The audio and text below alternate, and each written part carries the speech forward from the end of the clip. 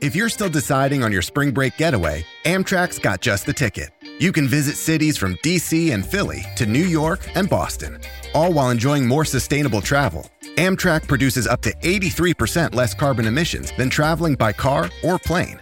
And did we mention the extra legroom and comfy seats? Book early and save at Amtrak.com. Click or tap the banner. Emissions comparisons vary depending on route and locomotive type.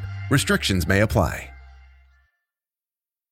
Okay, welcome back to Talkin' Knicks. I'm Tom Piccolo, recording this on Sunday evening, just moments after New York beat the Cleveland Cavaliers at MSG by a score of 92-81. It snapped a 5-game home losing streak at Madison Square Garden. That was nice. It was a very ugly game, but the Knicks are now 11-13. We're going to talk about that game and kind of the up and down week that led up to it. We'll try and do some big picture stuff too. So let's do it. Let's talk Knicks. All right, and before I introduce my co-hosts, I want to remind those of you listening that we are now on YouTube. So we're posting like full shows, full podcasts there, as well as some highlights from episodes and also like video breakdowns. So kind of like video clips, highlights, stuff like that. So definitely check that out. And YouTube. It's kind of fun. You could look at our faces if you want. Today I'm joined by the brothers Poon, Greg and Kenny. Ken, I'll start with you. How you doing? Doing well, Tom. Doing well. It's been a busy weekend. I guess yesterday was a lot of sports. We watched the U.S. team lost in the World Cup. They went home. That was sad for me. And then I watched the Villanova Wildcats. They got Cam Whitmore back, who's a projected top 5 pick. So I'm sure we'll be talking about him around draft time. But he came back and Villanova got a much-needed win. And then I feel like I watched more basketball yesterday. Yeah, the Knicks played yesterday and today. So it's just been a lot of sports for me, sports watching for me. What about what have you guys been up to? GP, what's new with you? Not much. Had a fun little weekend. Went up to Boston for a birthday. Celebrated. Went to a casino. Lost $60. You know, the good times. My friends won though. You were the only one who lost? Yeah. So me and my friend Matt, who you've all met, lost $61 and $68 respectively. Then the other people won like $40, $250, and $600 respectively. $600. The big ballers were playing craps. The rest of us were just sitting on video roulette and blackjack machines. Video roulette. Okay, I was going to ask what your game of choice was. Well, I like to do actual roulette, but they had like a $25 minimum, so you had to bet $25 every hand. Or every spin. And so, I started out and lost all my money immediately, and then I left. Yeah, all my money being $60. Right. If you're cutting yourself off at 60, then those $25 buy-ins will be a quick night at the casino. That does remind me. I think we all took a trip together several years ago to Puerto Rico and hit the roulette table, if I'm not mistaken. Yeah, that's my game of choice. Yeah, I think Tom walked out the big loser that night. Yeah, what else is new? That's why I don't gamble. But I'm not opposed to it. I've never been successful with it, so yeah, no real reason. I think the thing about gambling is like I treat it as a cost. Like I'm going to pay $50 to go have fun for the night, and then that's my limit. And if I come out ahead of that, that's great, but usually it doesn't work that way. So I don't gamble that much. Yeah, I mean, my weekend was pretty chill. I mean, yesterday was like rainy all day. We decorated for Christmas, put up the tree, the ornaments, did all that stuff, but nothing. We went to the park, had a nice walk. Nothing crazy over here. Kind of the biggest stuff I'll have to save for what else is on. So with that, we can get to a quick recap of the games. I don't want to linger too long on some of these. First game of the week, Knicks beat the Pistons 140-110 in Detroit. I don't even smoked them. Yeah, not a whole lot notable. This is a Detroit team that we knew was bad. Julius Randle was very good in this one. But I don't know that we really learned anything about this team. Did anything stand out to you guys in this game? It was Randall's birthday. He had a very good game on his birthday, so good for him.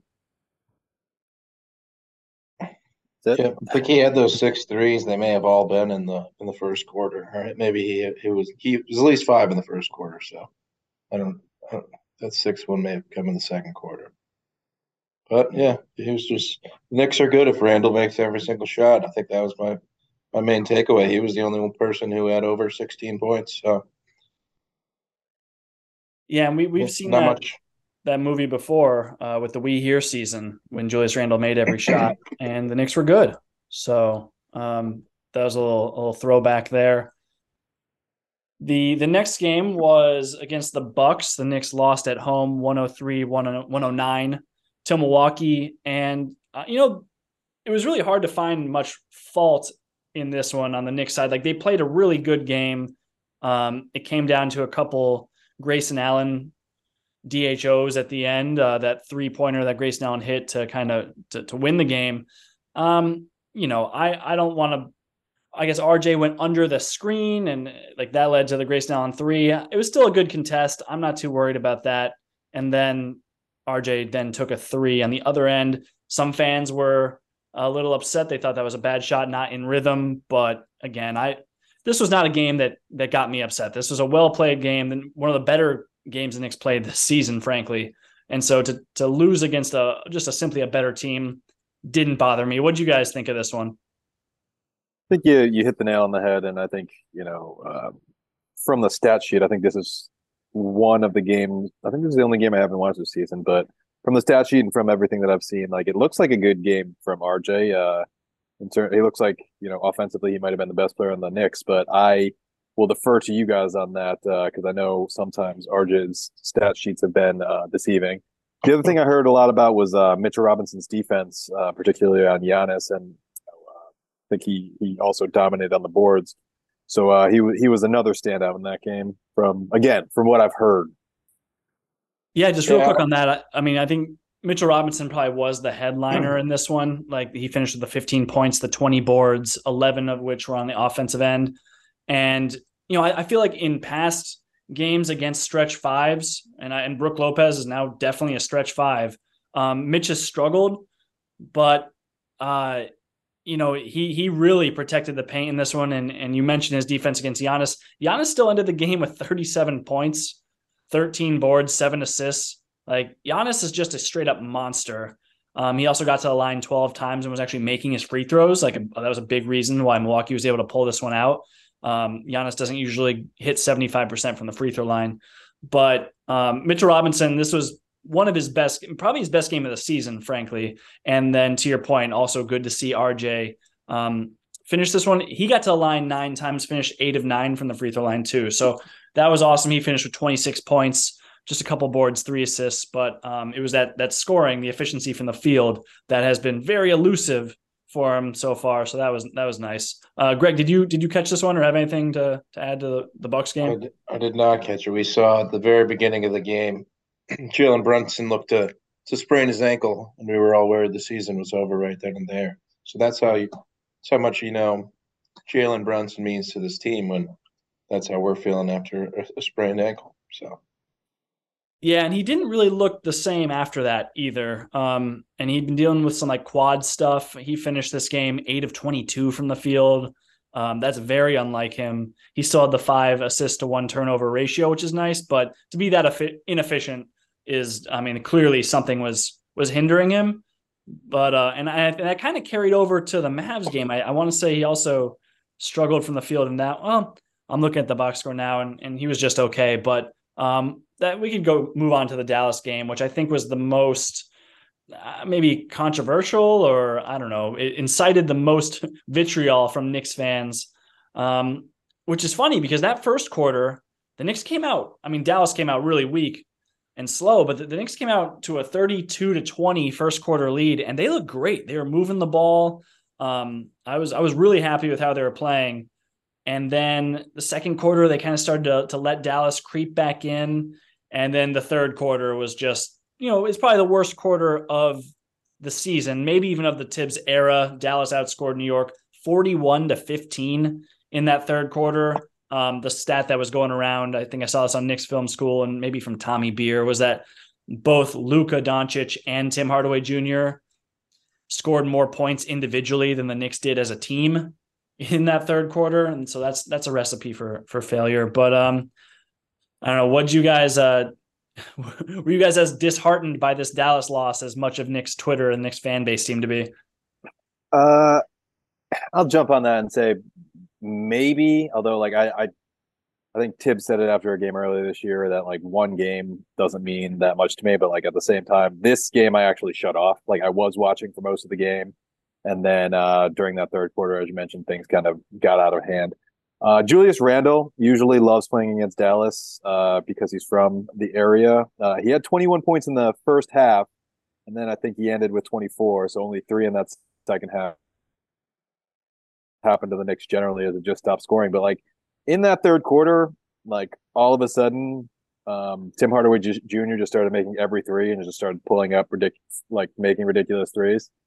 And at the same time, the Knicks, whose strong point is not shooting the three, I think, at least last week or 2 weeks ago, they were the one of the worst 3-point shooting teams in the league. Probably still the case.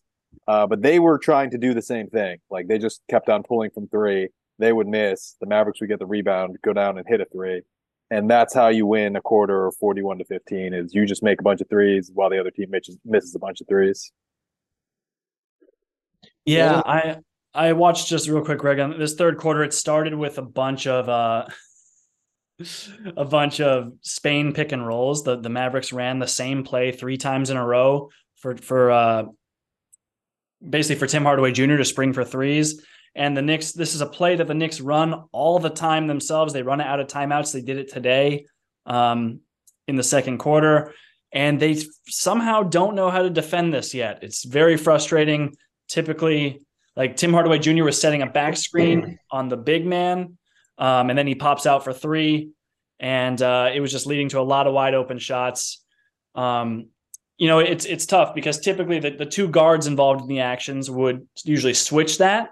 But the thing was that the Knicks didn't want Brunson on Luka Doncic. They did not want that. They felt like that was a mismatch. Whenever that happened, they would send a hard double to Luka, and Luka just picks apart double teams. Like you can't run the same defensive scheme against Luka every time because he'll just be several steps ahead of you. And yeah, multiple times we saw Grimes just take a couple steps towards Luka like he was going to double team him.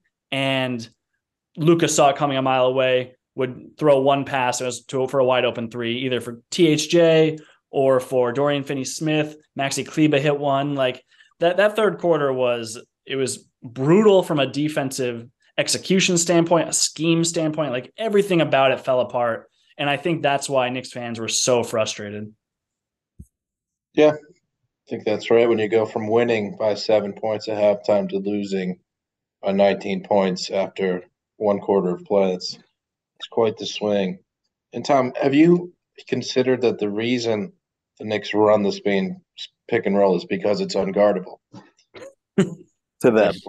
Therefore, that's why they can't guard it. It got the Knicks a good look today. RJ missed the 3.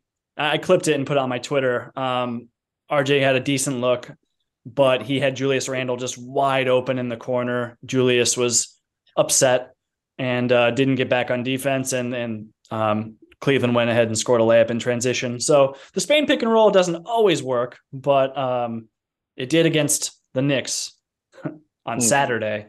But yeah, like there was just after that Mavericks game, there was a lot of buzz that was like Tom Thibodeau needs to be fired. And also buzz saying like there are signs that whether it's a coaching change or there's something is going to happen if things don't turn around. That's obviously a huge qualifier. If things don't turn around, like that's if things don't improve from some of the worst basketball we've seen ever, something could change. Yeah, like what were the odds that things didn't improve from that third quarter? Like that's as bad as we've ever seen the team play. So, but even so, there was still some reporting around that and some chatter on the interwebs, as there always tends to be. But I don't know. I know, Kenny, you seem to be like the most pro Tibbs person in my life. I think that's probably. I think that's fair to say. And I'm actually not sure where Greg stands on Tom Thibodeau as the head coach of this team. Like, Greg, were you getting? I guess I have two questions. Like, A, do you want Tibbs fired? And B, would you be upset if he were fired? Greg, you're muted, but so I'll let you. I don't need him to be fired. I have no real problem with the guy. I mean, he annoys me sometimes with his rotations and his commitment to putting in Julius Randle and with 6 minutes left in the fourth quarter, no matter what is happening in the actual flow of the game.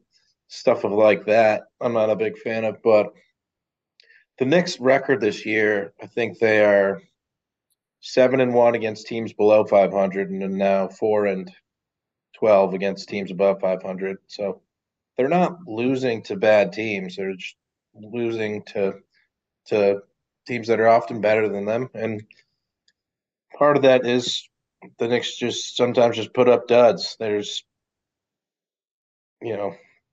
kind of too many cooks in the kitchen with trying to figure out who's going to be the main ball guy with Randall, Barrett, and Brunson all going in the same unit.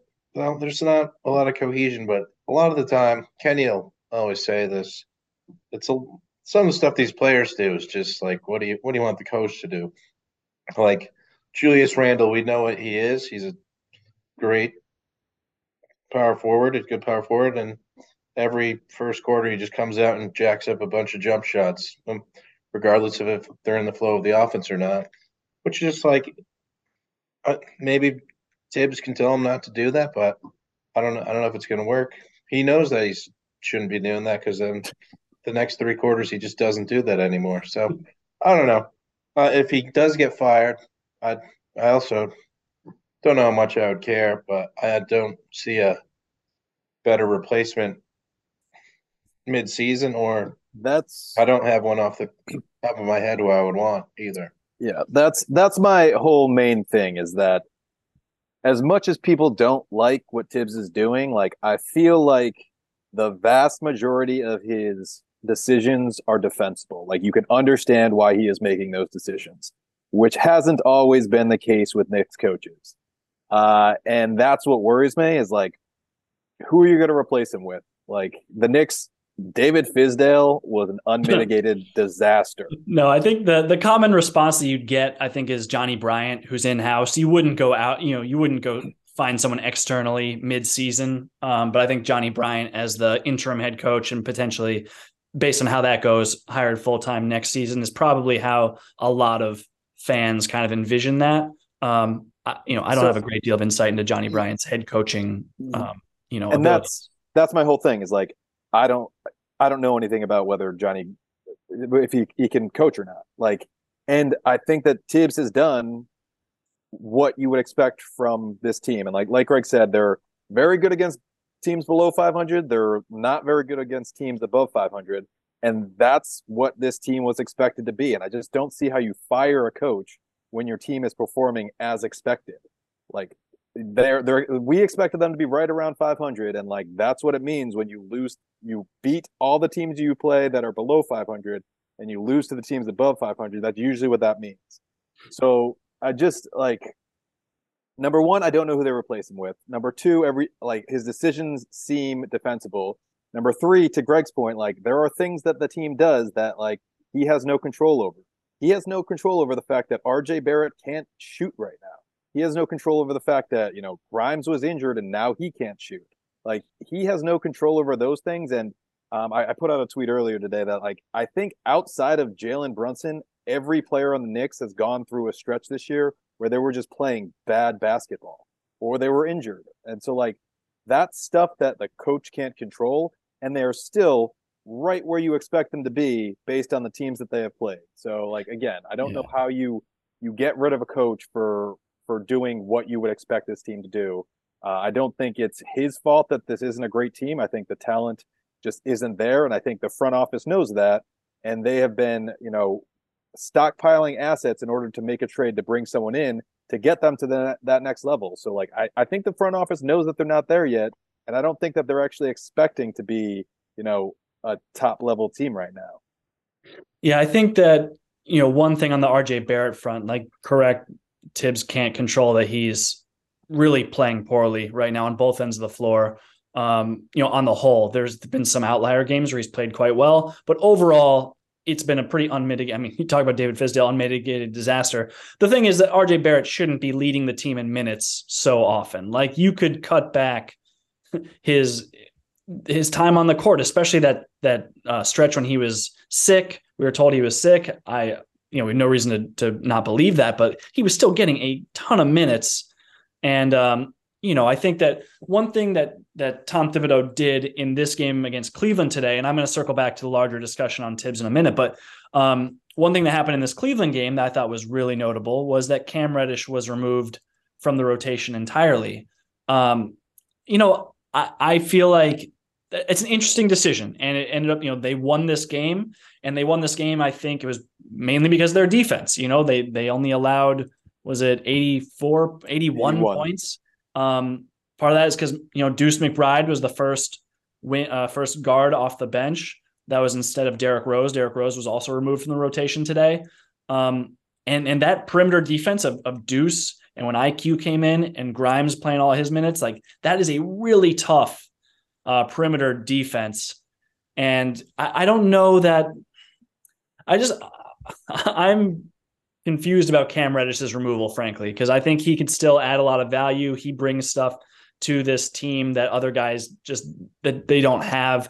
RJ really struggled in that first half. I think he was 1 of 8 from the field. He had 5 turnovers, and he still led the team in minutes in that first half. And so I just think, something like that's a little baffling to me, where Cam Reddish should be removed when he did have a bad game. Cam had a bad game against Dallas, but a lot of other guys have had bad games, and they still keep getting time. Again, like, I don't disagree that, maybe RJ isn't the person, like, to be playing all of those minutes, but I can understand the thinking that you just paid this guy his rookie extension, and like, he's been, a slow start of the last few years, and your hope is that he finds his way out of his slump and becomes a productive player. So like, I can see the reasoning behind giving him these minutes and hope, and like, because I don't think you're going to bench RJ Barrett at this point. So like, I can see the thinking behind it. And I'm not saying bench him. I'm just saying don't play him the most minutes. Yeah. No, and I agree with that, but at the same time, like, that's what he's used to, and so I could see the argument behind giving him the minutes that he is used to, and hoping that he gets out of this slump. So like I said, there's nothing he does that I'm like, that makes no sense at all. Like, I can't see a reason for doing that. Like, there's things that I disagree with. Like you said, I think he should probably be cutting down on his minutes a little bit right now until he figures stuff out. But like, I can at least see the argument for what he's doing. Whereas like Fizdale, Hornacek, like the guys who have come before, there was a lot of questions about like how they handled the team. Yeah, and just closing the loop on this Cavs game, Jalen Brunson led the team with 23 points. I don't know. It was a really weird game, guys. Like, it was a bizarre one to watch. Their travels were called like every few minutes. Most of the season for any game played. It was wildly it was unfun to watch, but it was also just like it ruined any flow. The players couldn't find any rhythm. It seemed like the offense was the final score says it all. It was 92 points won it. The Knicks had 20 turnovers. I'd imagine that's towards the most that they had this season. I don't even think the Knicks played particularly well, but they still came away with a win here. I was just kind of a weird one. Greg, what do you think?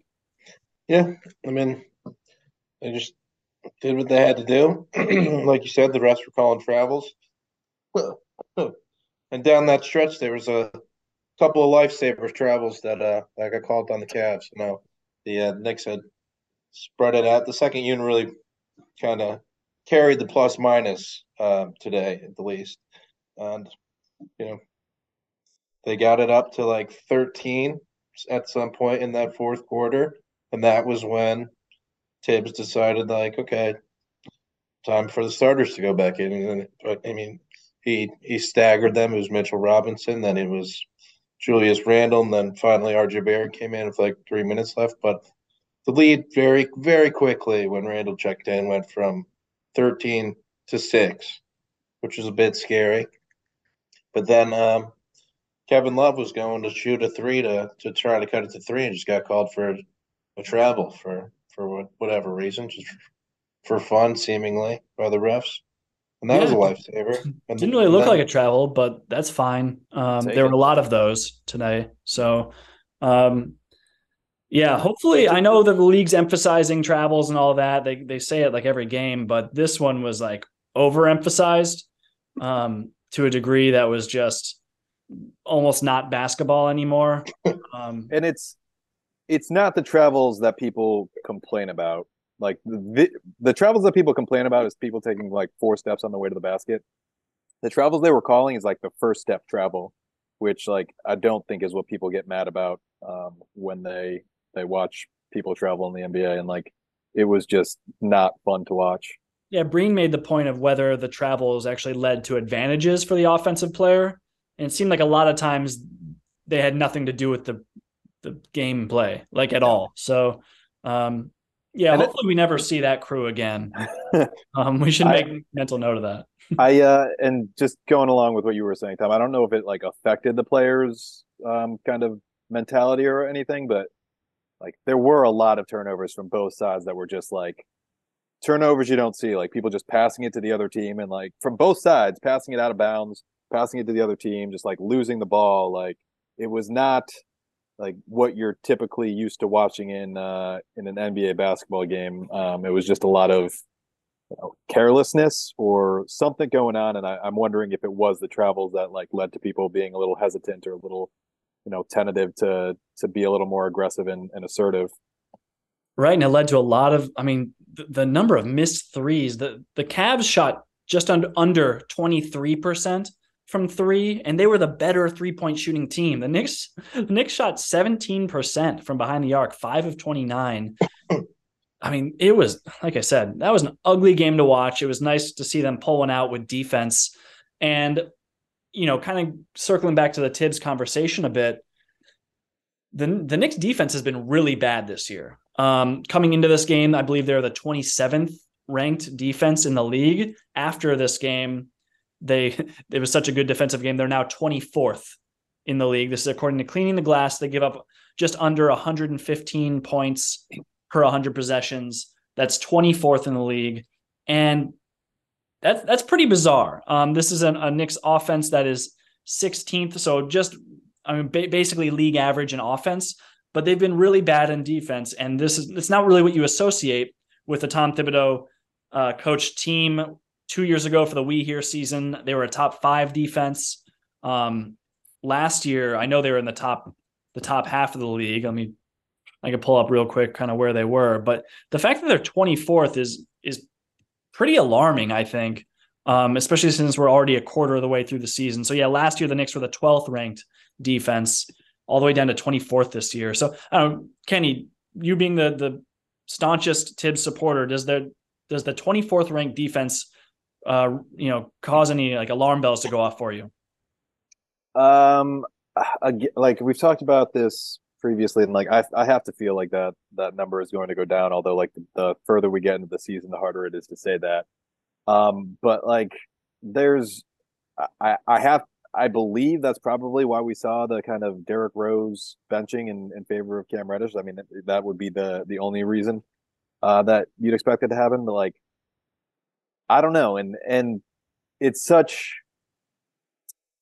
hard to kind of blame the system for the shots that other people are getting. I think the Knicks give up by far the most wide open threes, and I can't imagine that's a part of Tibbs' system, although I guess historically they have tried to pick the shooters who get those shots and have given them up. But like I just don't I feel like over time that number is going to come down, just based on it's not that different of a team than they had even just last year when they were much better on the defensive end, although potentially the pushing the pace might take away some of the energy on the defensive end. Well, that's what I was going to say is like, this isn't that different of a team that even finished top 5 in defense. Like, I mean, a lot of the core is still there, right? It's just, it's very strange that with the personnel not turning over like so much, and even some of the like worst defensive players, right? Like Kemba Walker, his numbers are a part of last season's bigger picture. He was terrible on defense. Evan Fournier also terrible on defense.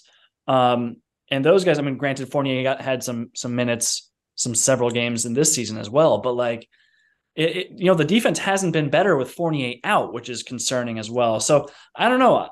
The scheme is, as we know, it's like drop, pick and roll coverage. There are definitely some holes in it, and it requires the team to like really play on a string, to make their rotations, to hustle a lot, and to like make second efforts. And that's kind of the biggest thing I see. Like Julius Randle, you could probably count on one hand the number of second efforts he's made this season. Like when he makes one rotation to the paint, he doesn't leave the paint.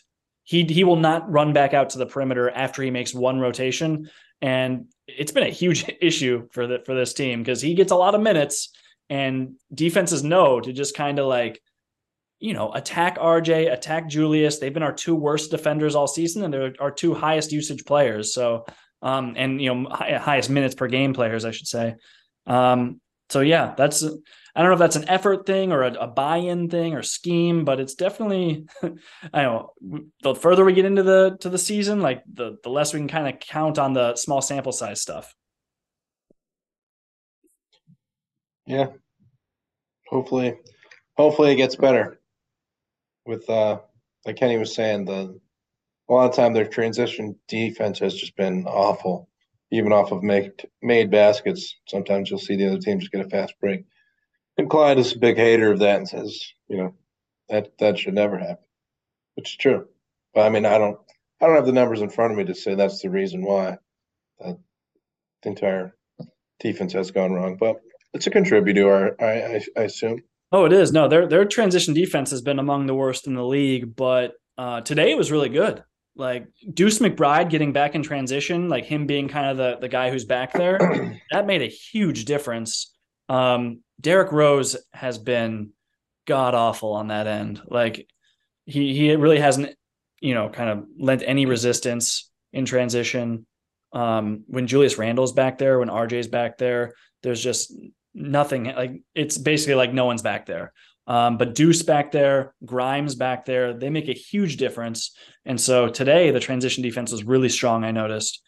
So yeah, it'll be curious to see if Deuce actually gets more regular minutes going forward, because earlier this week he was in the G League. Yeah, it's funny because he was just like a dominant force in the G League. He scored like 25, and then you move up to the big leagues and he had 0 points on 0 for 4 shooting today. It's really pretty wild, the difference between the G League and the NBA. But yeah, and Greg, I just pulled up the number real quick. The Knicks rank 25th in like additional points per possession in transition. So they're the 25th ranked transition defense. And they were the 24th overall defense? Correct. Yeah, so that's dragging us down. It ain't helping. Yeah, I mean, going back to your rotation, talking about is Derrick Rose out of the rotation officially, and so I was thinking today, like maybe Cam and Rose were out because it was a back-to-back, but earlier this week we had a back-to-back and they both played in both games. So that one other thing I was thinking about is potentially just the matchups with Donovan Mitchell and Garland. They might have preferred to go with Deuce over Rose. I have no excuse for the Cam Reddish thing other than he is coming off injury and there were several back-to-backs, so maybe there's something there, but I don't know.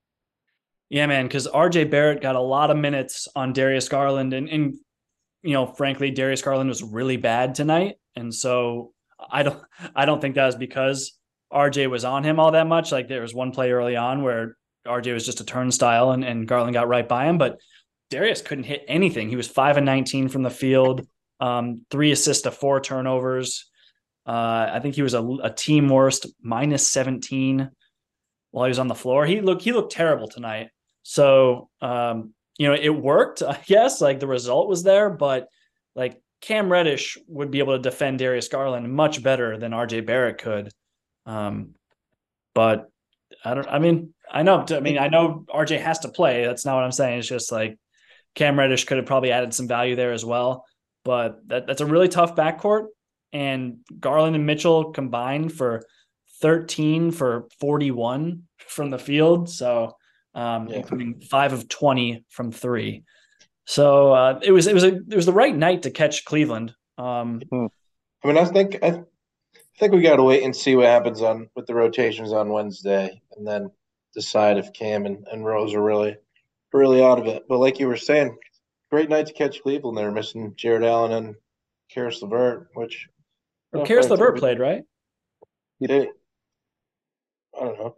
Well, yeah, just 16 minutes though. I don't know if he got hurt or something. I mean, I didn't. I personally was on a train until the fourth quarter, so he didn't play in my eyes.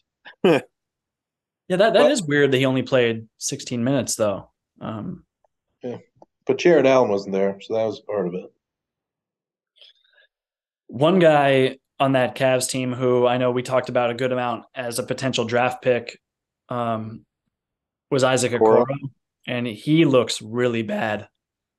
He looks like he completely forgot how to play offense. And he was never thought of as an offensive guy. He came in as like you were hoping he was going to be a defender. He just does a bunch of nothing out there. Yeah, I honestly I remember hearing his name like twice, and then I didn't think about him the entire rest of the game. I mean, he does sound like one of our draft picks based on that description of it. So like that, now that I'm thinking about it, the only time I remember hearing his name was when he got boxed out and IQ got a rebound over him, which is just like, I don't know. I mean, IQ is a very good rebounder for his size, but like I feel like that's something Okoro should have handled. But again, that's the only time I remember hearing his name tonight. Yeah, so bullet dodged there with Okoro, but all right, let's see. We can do a little bit more big picture talk, I think. And Greg, I'm with you. We'll check in with Cam Reddish next week because he's the one I actually care about. Like Derrick Rose being out of the rotation, fine by me. But Cam Reddish, I'm very curious to see where Tibbs goes with him. He was closing out a lot of games too, not just playing minutes. Even like his first game back, I think he closed it out. So I don't think he's done. They played Grimes for 40 minutes tonight, which clearly they have a lot of faith in him, even though he only scored 4 points. When his offense isn't working, they trust that he'll play defense. But Cam was making plays on defense too, so I don't know if those guys are mutually exclusive from each other in Thibodeau's eyes, but we'll see. We'll see. Yeah, Kenny, you mentioned earlier the front office, and so I just kind of want to take a step back here now that we're over a quarter of the way through the season and just kind of talk about like where we expect this team to kind of go from here, whether there's going to be any like mid-season trades on the horizon or just like what can Knicks fans actually like look forward to, whether it's this season or down the road, because it seems like this front office's goal is to acquire a star via a trade. That's kind of plans A, B, and C, right? That's if that doesn't work, we're kind of up the river. But I don't know who like a star we should be targeting is. Like I don't want Karl Anthony Towns. I've heard talk of like Zach LaVine. These aren't like super winning players that I've heard like thrown around out there. So I don't know. Kenny, where are you at with this front office, like in terms of how just big picture stuff? Like, do you like where the Knicks are right now? And do you think that like, are we stuck in purgatory, or is there something we can look forward to? Not going to be a popular answer, but I feel like we're going to be stuck in purgatory for a while. I think right now the issue is that like you said, their entire plan is to wait for a star to be available, and like that doesn't happen every day. So until that happens, they're going to continue to kick the can down the road. And like right now, they have like one of their bigger problems is they have a lot of players who are like actual NBA players, but they have no, star player to take them to the next level. And that creates all of this minute crunch, and you're losing value on players by not playing them as much as you could be. And I don't know if there's anyone on the roster that of the young guys who you would expect to develop into something more than that. I don't know if where their draft picks fall, you would expect to draft someone who could become a star in a few years. Like either way, it's going to be a long time. They have projected to have 3 pretty solid picks in this upcoming draft. We'll see whether that turns into a player. If not, again, I would expect them to punt, just because they have a lot of players under contract, and so maybe they take one of those 3 picks and turn it into a player, and then the other ones I would expect them to turn them into future first, just like they have the last few years to try to get some more value to have in their back pocket in order to have a trade. Because like we've talked about before during draft pods, like a draft pick could be anything. Once you make that pick, it's a lot less useful because only the people who want the player that you have are in it, whereas anyone who wants someone from the drafts could be in on a draft pick. So like I expect that to be the plan, and I expect the Knicks to continue to be, this season at least, this middle of the road team that we've seen. And the front office, I have to imagine, is expecting that, and they are just waiting for their opportunity to use some of the pieces that they have put together to take the team to the next level. Although like the thing that you don't want to see them doing is them throwing all of their pieces and gutting the roster in order to get someone like they've done in the past, which has also been disastrous. So I'm okay with the patient approach. I don't know that the rest of the Knicks fan base will be, because you already see a lot of impatience from people. I mean, going off of that, you say that a star player doesn't come around available all the time, which is very true. But this past summer, the guy we just played, Donovan Mitchell, was available, and we all thought he was as good as on the Knicks. But the Knicks were willing to not trade for him because they thought the ask was too much, and also I feel like they didn't think he makes them a championship contender. So that's the real, like, the difference between a star player becoming available and like Anthony Davis becoming available. Not current Anthony Davis, but like when he was on the Pelicans. So something like that. And how much are the Knicks even willing to pay? I don't know that they're willing to make this big splash until they think that it's the move that will get them over the hump and into the conversation. Like the Cavaliers thought they were actually good enough for Donovan Mitchell to become like the guy on a top 4 team in the East. So yeah, I mean the Cavs have a really strong young core with those 4 guys. But I mean, who knows where that'll actually take them in the East? But like, yeah, the question for the Knicks would be like, would they actually have enough after giving up one trade package for a star? Would they have enough left over to trade for a second star? That seems to be like the only kind of option at this point. I guess my biggest thing is I still feel like I know on draft night we were kind of praising the Knicks for flipping that 1 draft pick into 3 future firsts. But the more I've thought about it, like kind of the lower I've been on that move, or just at least that philosophy, just because I really believe that this team needs to take more swings at talent. Like we say, oh, there's a lot of NBA players on this roster, and that's true, but there's not a lot of high upside guys who could like pop and be like very good starters. Like Obi is kind of who I'm thinking of here, where we spent the 8th draft pick on him, and we have not really, I mean, as far as development goes, he's developed into a 3, not 3 and D, just straight up 3s and kind of transitions and lobs sometimes, but mostly 3s. And Greg, it reminds me of your criticism of Oklahoma City way back when they turned Sabonis into a 3-point shooter. I'm not saying that Obi Toppin is as skilled as Sabonis is, but it's a similar type of archetype where like you need like Obi Toppin should be not jacking up threes all the time. And that's kind of been his only role. That's the 8th overall pick. There were a lot of guys on the board that we liked back then. In the moment, we liked Halliburton. We liked Maxey a lot. It's just, it's super frustrating. But I guess my point to all that is that like those 3 picks that they acquired, if that's only going to be used for a trade or like to kick the can further down the road and to flip them for more picks, I want to see them try and draft somebody that they think has potential. Like I know Jalen Williams is a guy who was drafted shortly after the Knicks traded down in this past draft, and Oklahoma City got him, and he's looking like a legit player. I'm not saying he's going to be like a future all-star, but he looks like a real piece on a very good team. And I want to see them like take a young guy, take a chance, and actually like put their chips in on a young player that they believe in. Again, like I think the problem is, and like it was the same problem with Obi, is like where is that person going to find minutes? And like they're stacking up all of these pieces in order to trade them, and in order to have these pieces, you need to have like all of these players. So like I just don't know. Obi couldn't break into the rotation to get the development minutes that he needed. And I think it would that's an organizational problem, though. That's a real problem. But I mean, no matter who you drafted, there was someone at every position for the Knicks this year. So like, if they traded other people off and made room for them, like that's one thing.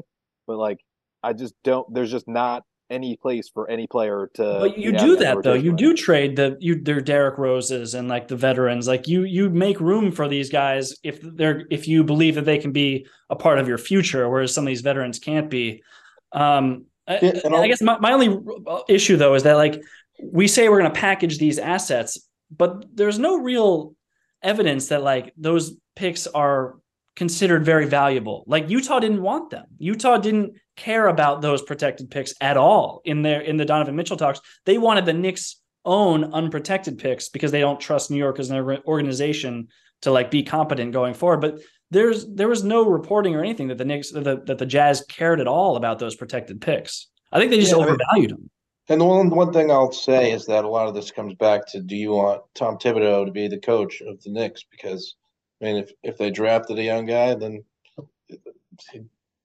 not that there's not minutes to be there. There's plenty of minutes for Obi to play, but Thibodeau has to play Randall 38 minutes every game. So that's just on the coach. And he doesn't really have the philosophy of playing rookies too often. So, like you said, it's an organizational problem, but that's largely the coach. I don't know if we drafted Jalen Duren, who was the person that we drafted with that pick. Obviously, I don't think we would have picked him since he doesn't really fit. That's just a person who there's no spot for him on the team with Tom Thibodeau coach. And they have 3 centers. They're not getting Jericho Sims minutes right now. And they have Randall and Obi, who are the only 2 people allowed to play power forward on the team. And I would say that it's more a front office problem than a Tibbs problem, because like if he brought Jalen Duren in, like I don't know who the coach is, but I don't see minutes for Jalen Duren on this team anywhere. Like, but you wouldn't have brought in Hartenstein. Like if Duren were actually like part of your plan, then I mean, do you even pay Mitchell Robinson $60 million, or like do you bring in Hartenstein as your starting center and bring in Duren as your backup? They also brought in Sim. Like, you know, these decisions wouldn't be made in silos. They'd be made kind of as a part of a greater whole, I think. And you definitely wouldn't have 3 centers on your roster and bring in Duren. But and, I mean, I still go back to the point that I would rather have those 3 picks than whatever you were going to get at that pick right there. As trade assets, or actually because you're not going to pick play. I think that they're overrated as trade assets, and I don't think that they're going to use them all to pick players because they don't have room for them all. We're saying they don't even have room for 1, let alone 3. I don't think one conversation with the Utah Jazz when like a lot of people said that Danny Ainge was mad that the Knicks showed up at one of their playoff games and wasn't negotiating in good faith is a good gauge of the value of those assets. So, but do we see like protected picks get moved? Like, I mean, we just got look Cam at the Timberwolves. The Timberwolves got Cam Reddish for the top 18 protected pick or whatever. So That's Like, fine, but like Cam Reddish didn't even like he might be out of our rotation. Like I'm saying, like for a star, Kenny, I'm talking about for a star. Like Rudy Gobert got moved for a bunch of unprotected Minnesota picks. Like it wasn't. I don't know. Like just look at the track record for actual stars, and you're not going to see a bunch of like heavily protected picks moving because I don't think that they're super valuable. I don't think those picks are as heavily protected as people portrayed them at the time that we got them. A lot of people said that like they probably weren't going to convey, which I just don't think is the case.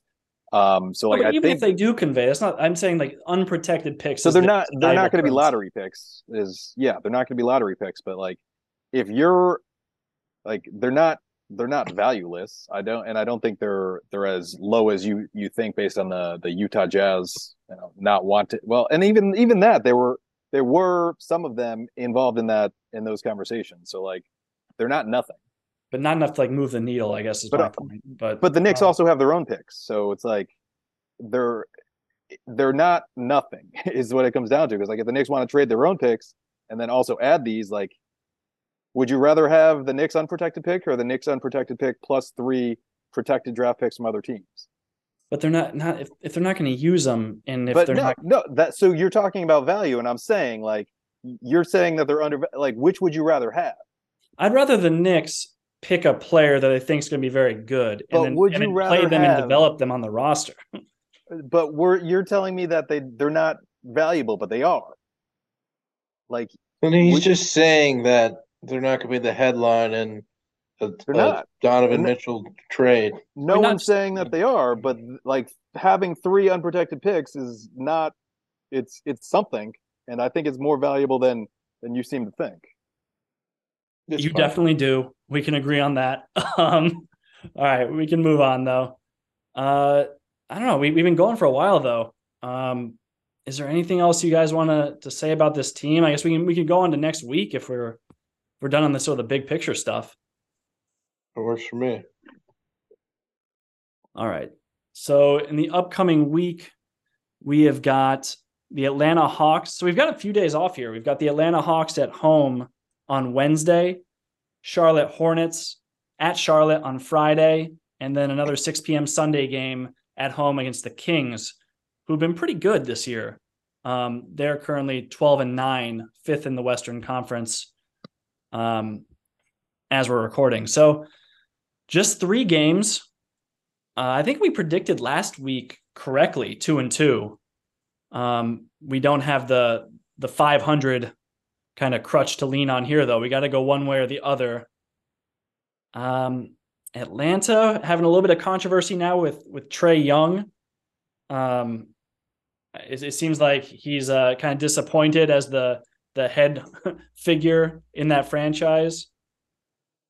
I could see the Knicks winning at home against it. I mean, I could see the Knicks going 2-1 this week for real, like beating Atlanta, going to Charlotte, beating the Hornets, and then probably losing at home to the Kings. I think the Kings are pretty good right now. I don't know. What do you guys think about that? 2-1? That sounds good to me. I like it. Yeah. I'm not going to lock in who's going to be the 2 wins because, I mean, I think we'll agree that the Kings is a possible W, but they have been pretty good. But we just beat the Cavs, who've also been pretty good. And the Knicks have shown that they are capable of beating good teams. Well, they're only 4-12 against them, but those 4 wins are more than 0. And the Hawks are 13-10 right now. So it's not like that's not a gimme or anything. But the Knicks do have a few days to kind of rest up and prepare for it. And they got a little positive momentum coming from this Cleveland game. So the optimistic take is they beat Atlanta. The pessimistic take is that they go 1-2 and lose to Atlanta. So I think that's kind of the swing game is the first game of the week. I think the optimistic take is 3-0, but I'll go with you guys. I think 2-1 is the reasonable optimistic take. Although, like, I don't think 3-0 is out of the question. And I think actually for the next roughly month, this seems like the most reasonable part of the Knicks schedule. Like, there's some top end teams there, but like there's a lot of middle of the road and pretty bad teams over the next month. So I think this is the Knicks' chance to kind of capitalize that and improve their record. All right, so 2-1, we're in agreement. We can move quickly to our favorite sub podcast, and that's What Else Is On. Greg, what else you been watching? What else have I been watching? It's a good question. I've been watching Atlanta a little bit. So the first two seasons were fun. The third season, they do a lot of episodes that are just like You just switched to mute for some reason. I pressed the space bar. I guess I mute it. And I did the third season they do a bunch of stories that like are one-offs unrelated to the story, and sometimes like the characters aren't even in it, like Donald Glover isn't even in these episodes, and they are weird. So first two seasons were great though. There's one season left that I got to watch, but that's where I'm at. So what else is on Do you here? recommend it? I recommend watching the first two seasons. Yeah, people love the first two. You can watch the third one and be like, "Wow, that's what Greg was talking about." That's why you should watch it. Plus, I watching The White Lotus because you and Jake bullied me into watching the last episode, which apparently you guys were joking. No, I like that. I honestly think the last episode of White Lotus was the best one they've had this season. Yeah, no, it was good, but I remember you guys were like, "It's got such a good ending." Yeah, And that part was it was pretty wild. I didn't see it coming. I'll say that much. But no spoilers here. I'm excited for the next episode to drop tonight as we're recording this. I'll probably watch it later in the week. But I don't know. There's only 2 more episodes left of this season, so some dramatic stuff's probably going to happen. Kenny, what else is on for you? So along with all the sports I watched yesterday, I did spend most of this my TV watching time this week watching 1899, which Greg talked about last week. I was a big fan of Dark. I was also a big fan of 1899. Although I think talking to Greg, I don't think he was as psyched about the ending as I was okay with it and excited to see where things go. And that's I think you weren't a big Dark fan, Tom, but if you have watched Dark and you were a fan of it, I'd highly recommend 1899. If you haven't watched Dark, but you like it, the way that I always used to describe Dark to people was it's like a better, darker version of Stranger Things. It's very complex, so like it's something you really have to actually focus on when you watch it. So if that sounds good to you, I would watch both Dark and 1899. But that was my week in watching. What about you, Tom? I mentioned we got a little bit into like Christmas mode this weekend, put up the tree and all that stuff. And so Rose and I, we have some like holiday movie blind spots that we're trying to remedy. One, neither of us had ever seen National Lampoon's Christmas Vacation. And for some people that's like very offensive. Like they grew up with that and that's what they watched every year. My sister-in-law, Dave's wife, Tara, their family is obsessed with that movie. We both watched it and it was good. It was actually very funny. It held up. And I did not realize that Julia Louis-Dreyfus played such a big role in that. I didn't know Elaine from Seinfeld was in that movie. So that was a pleasant surprise. Funny movie. I recommend it. We're probably gonna be on like a little Christmas movie kick these next few weeks. So again, a few more blind spots to Die Hard. I haven't seen Die Hard. That's another one that people kind of freak out about. So maybe that's what I'll be talking about next weekend. I haven't seen either of those movies, so I've seen Die Hard, and I think that's a very controversial one in terms of the Christmas movie lexicon. So maybe you can watch it and tell us what you think, Tom. I never really thought of it as a Christmas movie, although I see the argument, I guess, but it's I wouldn't go that far.